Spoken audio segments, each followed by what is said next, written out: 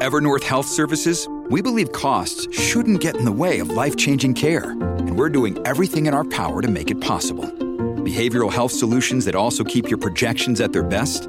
It's possible. Pharmacy benefits that benefit your bottom line? It's possible. Complex specialty care that cares about your ROI? It's possible. Because we're already doing it. All while saving businesses billions. That's Wonder made possible. Learn more at evernorth.com/wonder.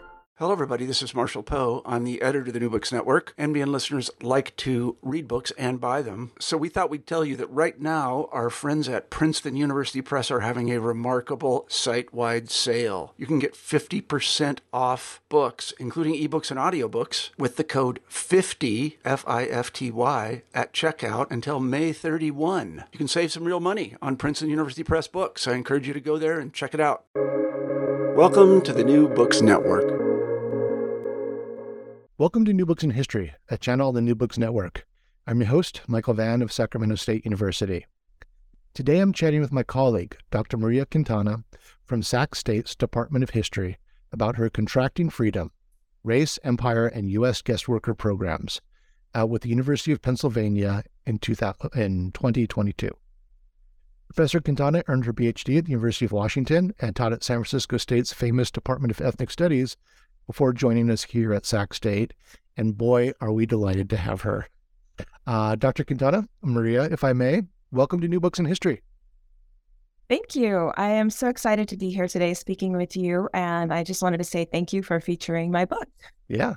Well, I'm excited to talk to you as your book intersects with so many of my interests that I worked on in French colonial history and Southeast Asian history, topics such as race, labor, the nature of imperial control. But first, I want to hear about how you, as an individual, came to your research interests. Can you tell us both what drew you to history in general, but also what drew you to working on the history of the Bracero program? Okay, sure. Yes. So the book came out of my work as a graduate student when I was interested in the history and formation of Latinx laboring communities in California, where I grew up. Being half Chicana, I was interested in my family's history as the working backbone of the state, as well as in the challenge of fighting against the social injustices faced by poorly paid manual and service work that I witnessed firsthand with my family. So I grew up in a predominantly Latina community or neighborhood called La Colonia in Anaheim, California, near Stanton, where many service and construction workers lived. It was also formerly all orange groves, owned by the cooperative that was Sunkist Farms, and they hired bracero workers. So it's interesting growing up in a place that was historically a place that hired braceros. Now there are day labor sites at the end of my street where I grew up, and I saw those as well growing up, like a Vista paint store at the end of the street where people would stay or wait to get picked up for work. And that was what drew me to this topic because I was really interested in the history of day labor in California. But that quickly transformed as I realized that this dependency on day labor from Latin America came from the Bracero program. And I also noticed at other day labor sites in Orange County that some looked remarkably like the slave labor auction blocks that I learned about in teaching courses on American slavery in grad school. And I was wondering if there was perhaps a connection between what I was seeing in the contemporary moment in my neighborhood and the history of slavery in the United States. So in other words, I began asking, what are the roots of this labor and how do we draw those colonial connections? But in terms of my interest in history, I think it was really my mentors at community college who got me interested. I quickly jumped on the importance of history and to understanding how we got here, where we are today. So in terms of the Bracero program, I found that much of the dependency on Mexican labor and now Central American labor in California today emerged from the history of farm guest worker programs, particularly the Bracero program. And, as I started my research on the Bracero program in the archives, I found, interestingly enough, that many of the scholars and activists, they were critical of the Bracero program, of course, because what they perceived it as exploitative, and they called it out as a form of slave labor. And of course, I agreed with that. But I also found that criticism of the labor program was deeply problematic for many reasons. One of them was that, they were constructing braceros as slave labor, which made them, sort of exist completely outside of liberal modernity, right? Mm-hmm. But then I also thought that constructing them as slaves had something to do with the construction of freedom itself. Hence the title of my book, Contracting Freedom, which implies the state both literally giving workers contracts that promise their rights, but also contracting or constricting workers' rights and freedoms. So there's a double meaning. But I was really interested in the colonial origins of the Bracero program, not just in how it was, quote, just like the American institution of slavery or just like European colonialism elsewhere, but how it was deeply imbricated in a history of enslavement and colonialism in the United States and the world. So, I wanted to move past the paradigm that this was just a form of imported colonialism. So it's not just like, but has these parallels and these similarities. And I mean, I remember as an undergraduate in the 80s in Latin American Studies class, seeing the film El Norte. I mean, it's just like early 80s and sort of the classic, like, realist cinema about a family coming. Are they in Central America or Mexico? Mexico. Yes. And what stuck with me in the beginning of that film is, I don't know if it's his father or mother tells the main character, you're more than just a pair of strong arms. And after this totally horrifying journey to the north, he's in one of these day labor markets. And it's not a Home Depot at that time, but the equivalent, right? Trying to hustle to get hired for the day. And he says, "I am strong arms." And I don't know if that's the last words of the film. I haven't seen it in decades, but like that stuck with me. And like as an undergraduate, I was like, whoa, there are these really intense parallels with the dehumanizing aspect of this kind of labor, and obviously racialized in this context. But we'll get to that. So this started with your graduate work at University of Washington, and I love that the spark was lit at the community college level. Yay to the California community college system. I mean, like life changing, right? But where did you do your research for the project? Like where were your archival collections? Yeah. So, I kind of went all over the place to do this research because the book is very broad. It not only focuses on the Bracero program, but several other labor programs as well, including the labor programs in the Caribbean that emerged at the same time. So I started at the U.S. National Archives and Records Administration in D.C., and then I went to Mexico City to El Archivo General de la Nación, and then as well to the Ernesto Galarza papers at Stanford, and then went back to D.C. for the Organization of American States, formerly the Pan American Union in D.C., and then, of course, did my own research, looking through U.S. congressional hearings, documents, government publications and correspondence, newspapers, as well as oral histories from braceros. I don't know if you've heard of this website, braceroarchive.org, but they have over 5,000 oral history interviews with former braceros. So if you're interested in getting a start learning more about the program, that's a great way to do it. And then also El Archivo General de Puerto Rico, as well as the Center for Puerto Rican Studies at Hunter College, the Office of the Government of Puerto Rico in the United States. And that was in New York. So the United States records in New York actually houses the Office of the Government of Puerto Rico documents. So the documents that the people who manage the Puerto Rican labor program house, basically their archival information is housed there. So, right. No, you didn't get down to the former British colonial possessions? No, I did not, because what happened was I actually found a lot of information on it at the U.S. National Archives. Yeah. So I was able to piece together, as this was only one chapter of the book, I was able to piece together quite a lot, because what was interesting about the British West Indies programs is that Afro-Caribbean laborers were literate and wrote a ton of letters. Oh, okay. They were also radicalized. And so, they had an opinion, and they the archives are filled with their letters. And so Their letters, yeah. Oh, that's fascinating. My mentor, Tyler Stovall, he did a project on, I think it was Tunisian laborers in France during World War I. And I mean, it was on a number of laborers from the French colonies, but in particular, he did a really great presentation on letters from Tunisians back home and the way in which the colonial authorities were watching them like a hawk. And he in his piece, he got to reflect on how that's useful for we, the historians, to have someone's personal business. Sometimes there were love letters and things being spied on by the state, and the record that leaves for us. So, and also as someone who does colonial history and world history, I'm just so delighted for someone, who we hired as an Americanist, that to be doing this international research. I mean, it is like, we have to burst through these artificial paradigms of the nation state or scholarly endeavors. So, and that's the thing, these labor programs, I mean, they were co-constituted by the same government officials. So, it's interesting how we tend to disaggregate them when they weren't imagined as separate by the people that designed them. So, I think, again, we kind of artificially enforce these borders around nation states that aren't even really there in some ways, especially when it comes to guest worker programs. So, absolutely.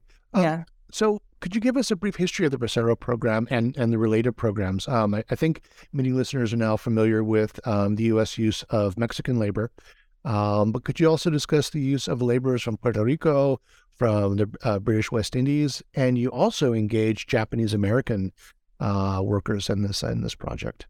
Yes, there's a lot going on. So the history of the Bracero program. So the Bracero program is basically a series of laws and diplomatic agreements between the United States and Mexico from August 4th, 1942 to December 1st, 1964 to import guest workers from Mexico to work in the U.S. on farms.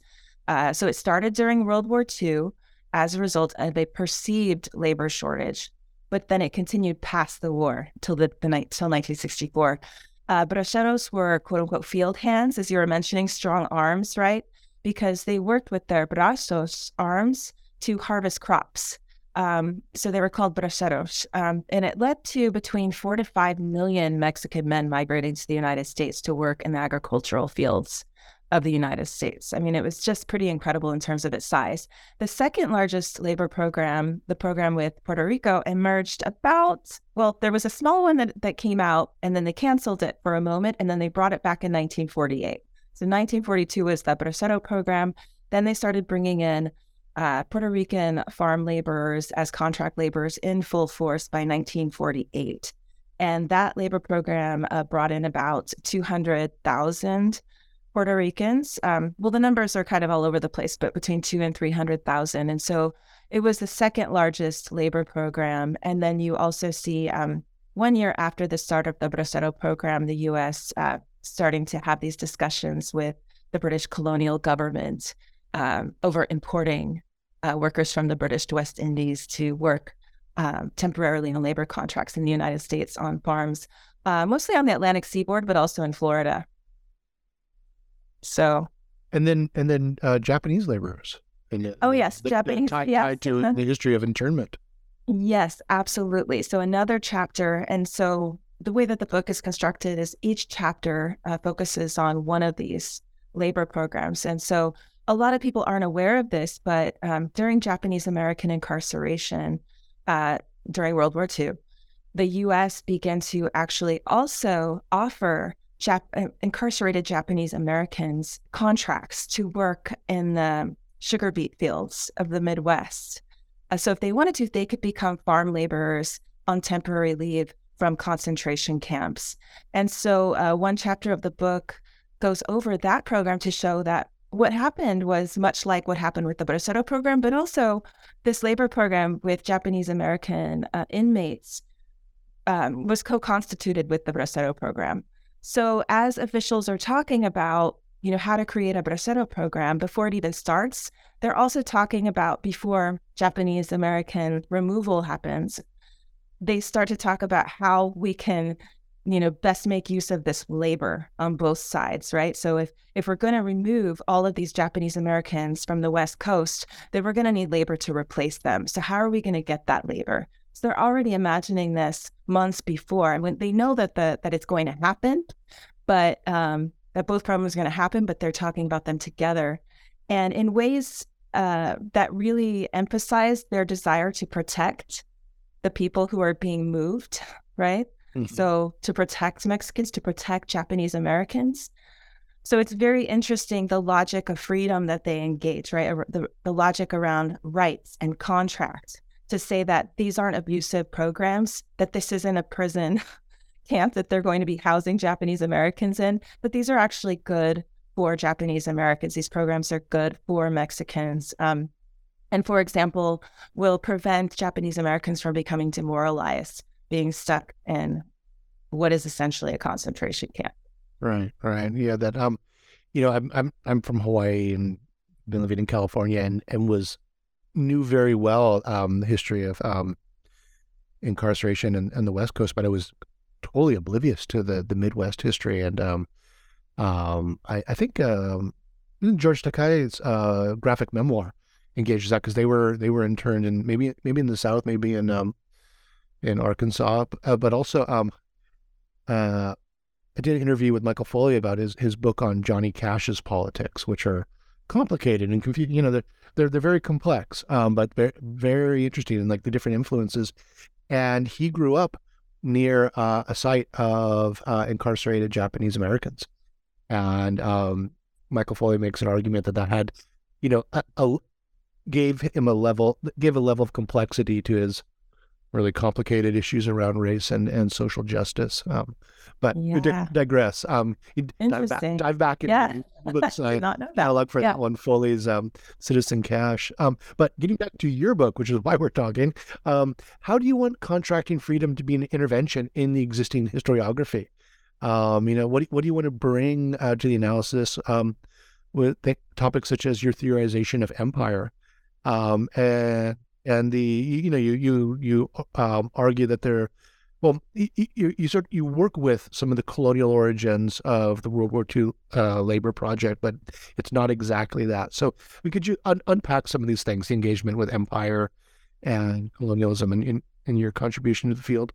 Absolutely, yes. So it was interesting to me as a student of U.S. empire that very few historians had addressed empire in their analyses of the Bracero program.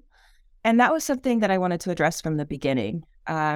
What's really interesting to me is that when you place the labor programs side by side, you begin to see that they were rooted in colonialism. For one, Puerto Rico has long been a colony of the United States, right? And the British West Indies were the island territorial possessions of England when the programs began, up until the 1960s, when those islands, fought for and gained independence.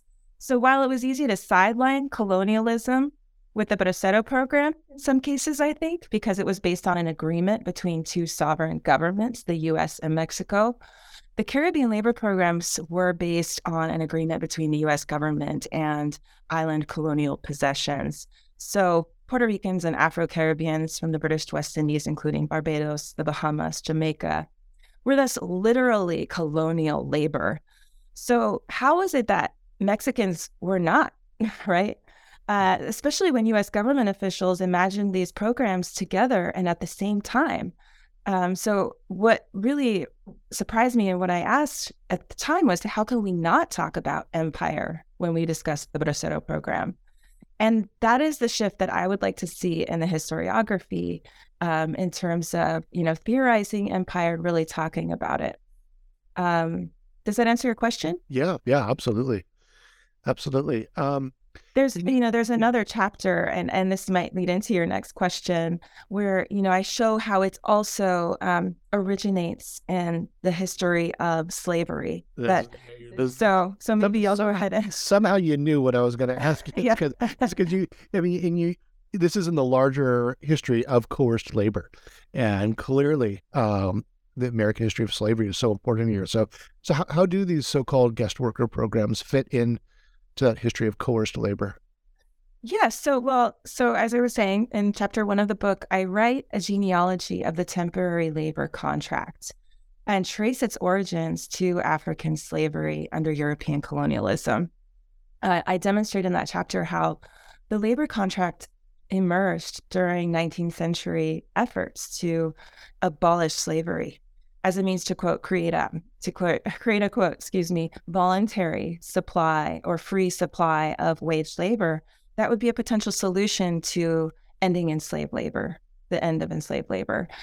However, it's the guise of freedom that was productive for labor coercion, I argue, because it made coercion less visible, but also authorized the expansion of state power over workers through the contract, who are now free wage laborers.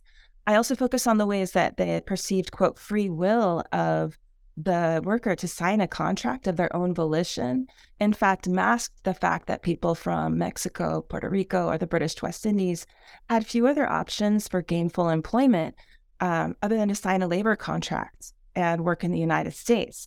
So while guest workers signed temporary labor contracts that indicated their voluntary passage as free wage laborers, not slave laborers, what they experienced was quite the opposite, and their movements were controlled. They had little choice over the type of labor that they were performing. They often didn't have many job opportunities, as I was saying, from where they came from due to a history of U.S. imperial interventions in their sending countries, oftentimes. So how much choice was there for workers? So I think that, what really is important is we focus on that element, right? This is about labor coercion. And what reveals that even more, both the coercion and the violence of the labor programs, is that Japanese American inmates were employed alongside braceros, right? After being forcibly removed from their homes, they were given the option to sign temporary contracts on leave from concentration camps. So what is your choice if your only other option is to remain in a prison, right? So my chapter on the co-constitution of the bracero program and Japanese American incarceration during World War II further unmasks that coercion to show that it still manifests, during and after World War II in the labor programs, and then even up till today with the continuation of guest worker programs. I mean, as you're speaking, so many little lights are going off in my head. It's like, that sounds so much like the French labor contracts that they were pushing on peasants in northern Vietnam after the French had completely disrupted the economy of northern Vietnam, and they were sending them down to these new rubber plantations in the south of Vietnam, or off to sugar plantations in the Pacific. And sure, they signed a contract. Do they understand the contract? What other options do they have? It really makes a mockery of the contract and of that aspect of modernity. Oh, absolutely. And the thing that I found really interesting too is how the workers are responding to this, because each chapter I also try to uncover the perspectives of these workers and how they reacted to these debates over contract freedom, propagated by all governments involved in any case. So they are offered a set of rights and wage guarantees through the labor contracts, right? But what ends up happening is they all realize that the governments are doing very little to protect them. And so they protested the lack of enforcement of the contract guarantees and the failure of the state to protect their rights. Maybe they didn't understand the contract or didn't read it. Most of them did, or had someone else read it to them. But so because they knew what it stood for and that it wasn't being fulfilled, they often protested the lack of freedom that resulted from the programs through strikes, work stoppages, ripping the contracts up in the fields, saying like, this is meaningless, right? Or they would just jump the contracts, basically choosing to go illegal, so that, quote unquote illegal, right? To choose their own employers. And by, pointing to the problem of national borders and citizenship to claim their own vision of freedom. So I think that ends up really showing that, liberal state governance couldn't really solve the problems that workers faced, but it was in fact part of the problem, that as workers are looking to the state to sort of fix this, it just led to more government expansion and authority over workers, right? And as they're going illegal or jumping the contracts, it just leads to further justification to, for example, expand the Border Patrol so that they could track down those workers who had gone illegal, right? And send them back so that they could then come in legally. So, the problem of, the government regulation of freedoms and rights is really, freedoms and rights given through the contract really leads to these processes of erasure, because what's happening underneath it all is workers are continuously becoming subject to state power and empire, even into the contemporary era, right? And to coercion. Yeah. In other words, it was the liberalism of the contract that reproduced violence and empire. Yeah, So, absolutely. Well, hey, once again, I mean, this another thing I wanted to ask you about is in Contracting Freedom, you show how these labor programs are produced by definitions of liberalism. So, what are you arguing there in regards to liberalism and contract labor in the guest worker program? yes. So part of what I'm trying to show in Contracting Freedom is how the very notion of contract rights is grounded in classical liberalism. That is, the set of post-Enlightenment ideas and ideals committed to universal political rights and self-determination, sanctified by the nation state through citizenship and rights in the state, right? That we see, for example, in the Constitution and the Declaration of Independence. The very notion of contract rights is grounded in liberalism and in this idea that government can be responsible for people's rights in the first place, which allowed for this expansion of state power over workers through the contract. So I also wanted to mention the liberalism I'm referring to is not static, meaning it changes over time, especially with regards to the labor program. So the New Deal liberalism and the racial liberalism of this time period from the 1940s to the 1960s really fueled a particular kind of politics that celebrated these labor programs with Mexico and the British West Indies and with Puerto Rico as marking a new global age of freedom. So, it's precisely that shift in liberalism that allows for this to happen. And really an investigation into the ways liberalism or, this idea of freedom through rights legitimize and organize these guest worker programs reveals that the abuses resulting from them were not about government corruption or about government failure to fulfill the, quote, law, nor were they about governments failing to do what they otherwise should be doing. Rather, the abuses of the labor program were in part a result of the liberal implementation and the policies of the programs as New Deal officials and labor advocates sought to expand state governance to benefit workers.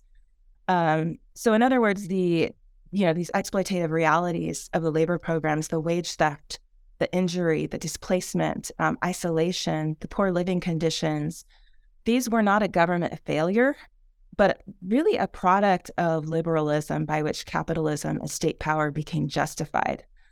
So what I argue is that it was the liberalism of the labor programs that allowed for the erasure of the coercion involved, which also, of course, legitimized the expansion of state power and also empire. And here, when I say empire, I'm referring to, the original definition in the English language, which is that which is subject to imperial rule.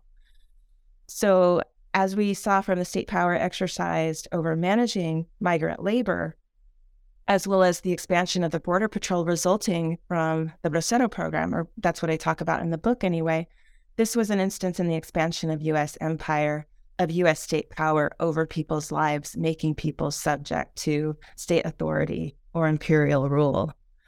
And this didn't just happen in the United States. I think what's important about this argument about liberalism that I'm making is that when the U.S. allowed Puerto Rico to elect its own officials in the 1940s, they quickly developed a nationalist government in Puerto Rico known as the PPD, the Popular Democratic Party, to govern Puerto Rico in its progress towards modernization and independence. And they were basically New Dealers, adapting what happened with the Bracero program in a Puerto Rican context.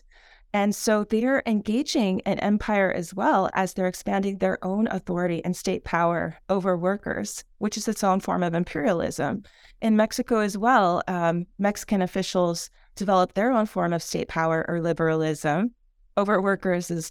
So what I'm speaking to in the book is about these multiple overlapping imperialisms that happen as a result of each state's project in liberalism, which they all share parallels in any case. This is in any case about New Deal liberalism and racial liberalism. But, so the book is trying to get at the complexity of imperialism and how states often take on imperial projects that might be informed by U.S. empire or work to facilitate U.S. empire, but are their own national projects also based on the philosophy of liberalism or rights in the state. So we see it's not just about U.S. empire, but about how liberalism and empire are intertwined. Yeah, I mean, I think that's a really great contribution. And again, I want my colleagues who work in French imperialism and British imperialism. I mean, we need to be reading the across these geographic lines that I think it really inform some of the discussions going on in early 20th century European colonial studies. So obviously, the guest worker programs are deeply tied to the history of race and racism. What does the treatment of Mexican, West Indian, Afro-Caribbean, Puerto Rican, and Japanese guest workers teach us about race as a historical concept and as a variable? Yes. So first, the very idea that the contracts were temporary assumed that the workers would not stay in the United States to undercut, quote, free white American workers. Yeah, it was not a pathway to becoming American, right? Right, exactly. Because you are other. Exactly. And so the programs really function to maintain white supremacy automatically. We also now know that as historians, non-white farm workers have a long history of being exploited in this country as second-class citizens. So, beneath this language of state protection and rights with these labor programs was the historical disdain for Asians, Mexicans, and others, that has characterized immigrant treatment in the United States since the first entry of Chinese migrants for work in gold mines and agricultural fields and on the Transcontinental Railroad, for example. So as I detail in Chapter 1, both state and federal governments, in collusion with growers and labor activists, continuously turned Chinese and other Asian migrants into a permanent force of cheap and temporary migrant labor through a series of exclusionary immigration acts. And when these legislative actions shrank the number of Japanese farm workers in the 1920s and 1930s, growers began to look to Mexico for an abundant supply of labor to augment the Japanese labor supply. And then, agriculture employers soon realized that social, political, and economic forces combined to basically make Mexicans as powerless as the Chinese had been a generation before. So they start to show a preference for Mexican farm workers. And then, they created these farm bureau federations in 1919, 1920, and began to lobby in Washington to prevent, for example, the application of the Immigration Act of 1924 to Mexicans so that they could avail themselves of this large pool of Mexican labor that could be deported easily. And that, this flexible Mexican labor supply was continuously, resupplied by new undocumented Mexican migrant labor through a process of making Mexican migrants, quote unquote, illegal. So for nearly, a century prior to Pearl Harbor or World War II, local white vigilantes had built a foundation of racist ideologies about Asians and Mexicans in the Southwest in particular, through social isolation, through overt and covert racial discrimination, through racial violence, and, a series of exclusionary policies and acts that culminated in the incarceration of, for example, Japanese American citizens in 1942. So really, race had everything to do with these programs. And, it is precisely because of the racialization of Mexicans, of Puerto Ricans, Afro-Caribbeans, and Japanese Americans as ideal unskilled farm laborers or racialized, quote, stoop labor by the 1940s that they were recruited for farm labor in the first place. So... Was there a different treatment of these groups by racial category? They weren't. I don't think they were treated differently. I think they experienced what I found across the board was their experiences were quite similar in terms of racism and discrimination. But oftentimes, I mean, I get this question a lot about whether they had been employed on the field together and whether they started to take collective action against growers who mistreated them. And what I found was growers were actually quite good at segregating the workers. So what they would do is maybe they would hire Jamaicans and Mexicans, right, alongside each other in Arizona on occasion, but they would employ them in separate fields. So these workers would never see each other. And then you had the language barrier as well, which did not facilitate, cross labor conversations about how to step up against growers. So it was very complex, I mean, in terms of what ended up happening. So they were racialized, they were segregated, and, there wasn't often opportunities for them to have, collaborations because of that. Right. It makes me think of the history of the Filipino agricultural laborers in California and Delano, and the historical argument that they brought with them some radical organization from the Philippines. Was that a rare moment of sort of cross pollination across different? That was a unique situation because what ended up happening was actually Filipinos were also recruited for their own farm labor program that I don't get to go into a lot of detail on, by the 1950s. But no, what you see happening is because of, the need for more workers, the U.S.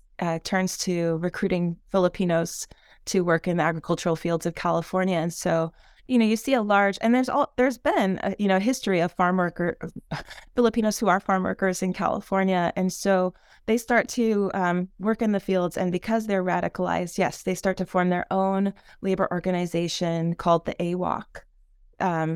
And that organization, AWOC, is the one that Cesar Chavez and Dolores Huerta came across when they started becoming interested in organizing farm workers as part, and so they joined with the AWOC, the Agricultural Workers Organizing Committee, which is a Filipino-led organization, and formed the UFW. And so that connection that we see there, it didn't happen in any other cases that I've seen. And in fact, interestingly enough, because Jamaicans are coming in politicized and radicalized because the labor unrest in the British West Indies, when they, for example, landed in Arizona, working alongside Mexicans in the fields, they could not believe how they were being treated. They were extremely, extremely upset, and the U.S. was forced to get them out of there as quickly as possible because they protested.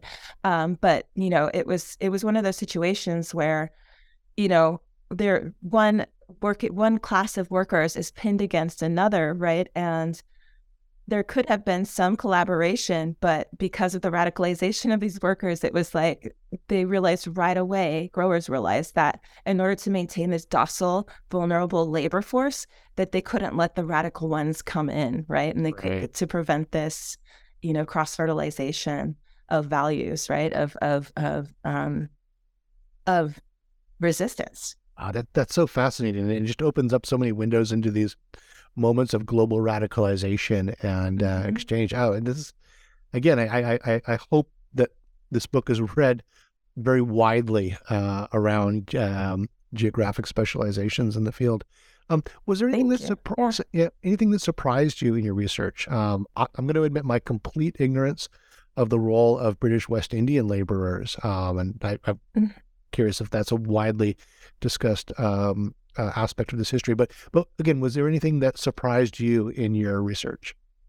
Good question. So there has been research on the British West Indies labor programs. One of them is on the Jamaican Guestworker program, and it's called No Man's Land by Cindy Hahamovich.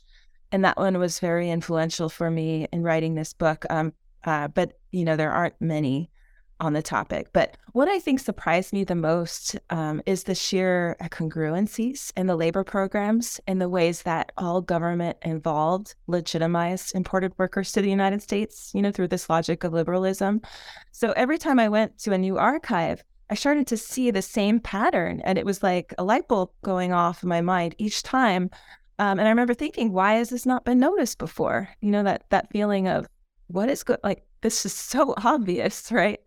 And I think this speaks to the importance of doing that comparative history you're talking about, and really avoiding the tendency to disaggregate from each other the very similar and shared experiences of different racialized groups and workers in the United States.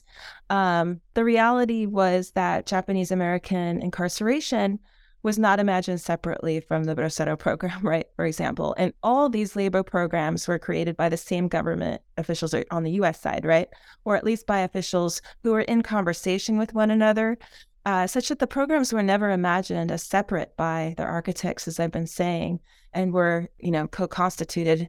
What also surprised me was the importance of the New Deal in creating the Bracero program. Not one historian has addressed this context in the study of the Bracero program, but this was really about state-managed labor mobility and the creation of government agencies to manage labor, which is what the New Deal was all about. So it surprised me that the connection had not already been made on such a well-explored topic. Yeah, that's fascinating. It does sound like a very New Deal kind of solution. Mm-hmm. So what has been the legacy of these guest worker programs for the United States? Well, as I mentioned, guest worker programs have not gone away, for one. The Bracero program ended in 1964, but the U.S. government has established new labor programs and continued to, right afterwards, created a new Mexican labor importation program. So what goes on today with guest worker programs is really a continuation of the consequences of a 300-year history of slavery and contract labor. But the modern explanation for guest worker programs frames them as an adequate solution to undocumented labor, which is in and of itself a product of the 1940s and 1950s efforts in the United States to protect worker freedoms, but then also control and coerce migrant farm workers, making them targets of racialized state violence. So, this is really important because, I think we continue today to believe that the rights provided in the labor contract, guest worker contracts, which really have not changed much since the World War II labor programs, will somehow protect workers from exploitation, that guest worker labor contracts are somehow better than, quote, unsanctioned immigration and can be fixed through government regulation. And as we've seen in the immigration reform debates over the contemporary, quote, immigration crisis in the United States, that the conversation still focuses on preventing undocumented immigration and then offering guest workers as a statist solution and a means to provide a legal pathway to work in the United States that will presumably protect migrant workers. But I argue, it's precisely that illusion of legality and protection that authorizes and also erases the continued racialization and inequality these workers face, as well as the violence and coercion that results. And that is why I argue in the book that we can no longer look to the state regulation of contract labor programs as a viable solution for migrant workers. Absolutely, yes. Improving current policy, creating more inclusive labor and social policies and laws for farm workers, guest workers, and other low-wage workers is absolutely necessary. But what I'm arguing is that policy changes that are based in the nation state, nation-oriented conceptualization of rights, decide who is deserving and who is not, which are race-based decisions that often result in unintended consequences. So the question then becomes, can we imagine a borderless world, right, that would not racialize workers as outside of the nation and outside of citizenship, that would not make them subject to state power and empire? And I think what I importantly show in the book is that workers have fought to create a borderless imaginary, sin fronteras, without borders. And today that involves not just paths to citizenship in the United States, but really striving to imagine a world in which the concept of national borders are really no longer essential tools of governance deciding who is deserving of rights, which really just re-entrenches now the national security state. And what do you want the legacy of this book to be? What do you want the legacy of contracting freedom, race empire, and U.S. guest worker programs to be as a contribution to the field, or inspiration for future scholars? I mean, within the discipline of history, what do you want this legacy of this book to be? Great. Well, I really hope that the book inspires future scholars to study these labor programs. I'd like to see the Bracero program become a cottage industry in history books, much like the institution of American slavery has been.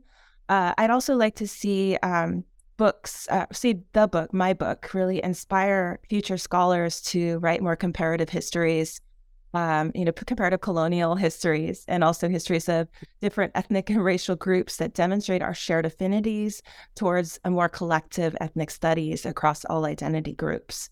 I'd also like to see a broader focus in Latinx studies on the impact these labor programs have had in the formation of Latinx communities in the United States, particularly Puerto Rican and Mexican communities. So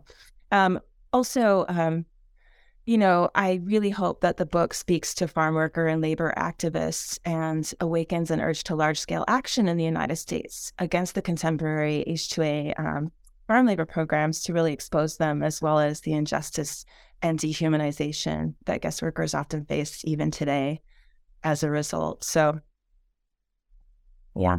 Yeah, fantastic. So you've been really generous with your time, but I've got two more questions before I let you go. These are the standard new books debriefing questions.